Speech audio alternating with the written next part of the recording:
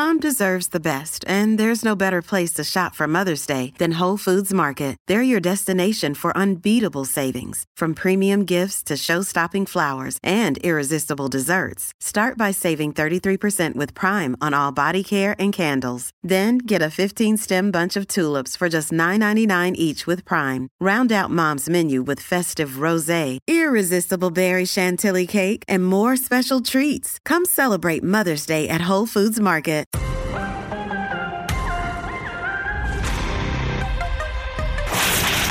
This is the Janine Pirro Show. Now, here's Judge Janine Pirro. Welcome back to the Judge Janine Tunnel to Towers Foundation Show.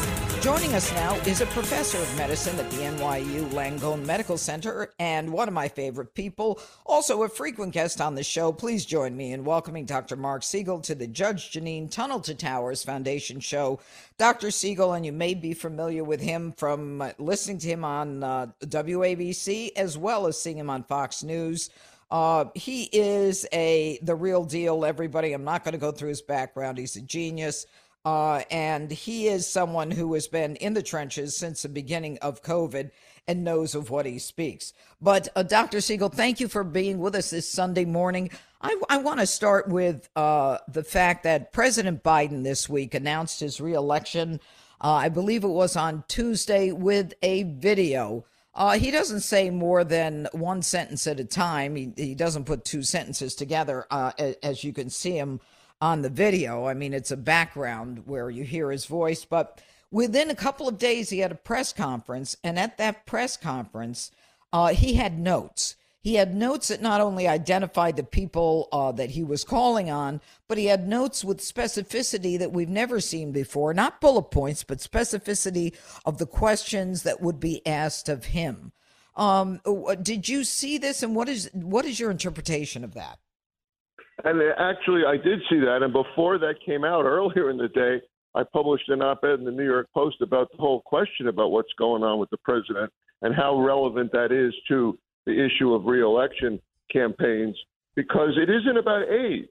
I mean, age isn't the issue, right? And that's one of the things the American public is getting wrong here, because we don't want to say that a certain age leads to a certain affliction. It's not true. I mean, yes, over the age of 85, 20% of people are demented, and over the age of 80, it's 10%. But with the president, you have a whole different thing going on.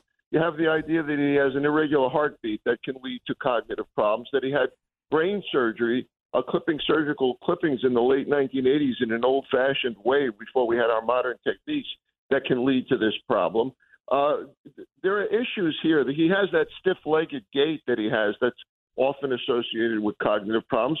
And then you talked about the issue with concrete notes, and we both know, you more than me, that presidents don't usually get that. I mean, the last president wasn't handled at all. I went down there to interview him, and Kayleigh McEnany, he said, well, he just does what he wants. President Trump, he'd go out to Marine One and he'd just say, you, and answer every question. He wasn't afraid. Now, this president has had the fewest press conferences in 50 years of all the presidents. And he hasn't had a press conference in, I think it's 167 days or 178 days. I may have it wrong there, but it's almost as though he is incapable of having a press conference. And instead there's this smug kind of laugh, like, I don't have to answer you. But this is very worrisome. When you talk about the surgery that he had, was it a brain aneurysm? What was it, doctor? He had two brain aneurysms in the late 1980s. One of them bled, and the bleeding itself can lead to long-term problems, and they were actually repaired by surgery.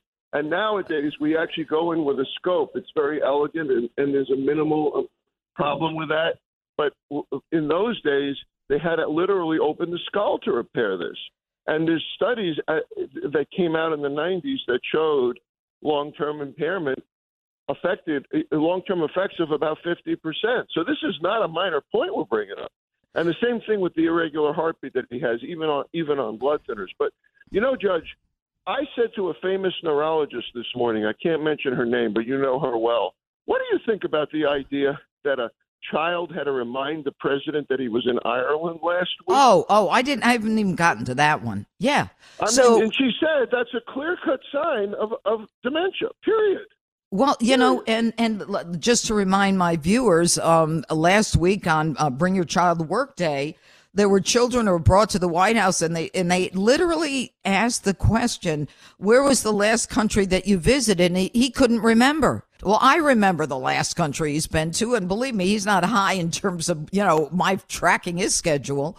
And there was another one. He was asked how many grandchildren he had, and he couldn't say the number. He said, well, 6. So let me ask you this. I think, to be honest with you, Doctor, I think a lot of people are recognizing there's a difference between age and cognitive decline. Dr. Siegel, keep fighting the good fight, and I will as well. Thank you for joining us today. By the way, you don't have a single cobweb, Judge. I have to tell you right now, you prove my point about cognitive awareness. It's tough keeping up with you, let me tell you. I was just going to say, make sure you finish that. You proved my point about cognitive awareness. Doctor, thank you. I appreciate it. We love you. Take care. Good to be with you. All right. Bye. Up next here on the Judge Jeanine Tunnel to Towers Foundation show, I will be speaking with former Lieutenant Governor of the state of New York, Betsy McCoy, coming up right here on the Red Apple Audio Network.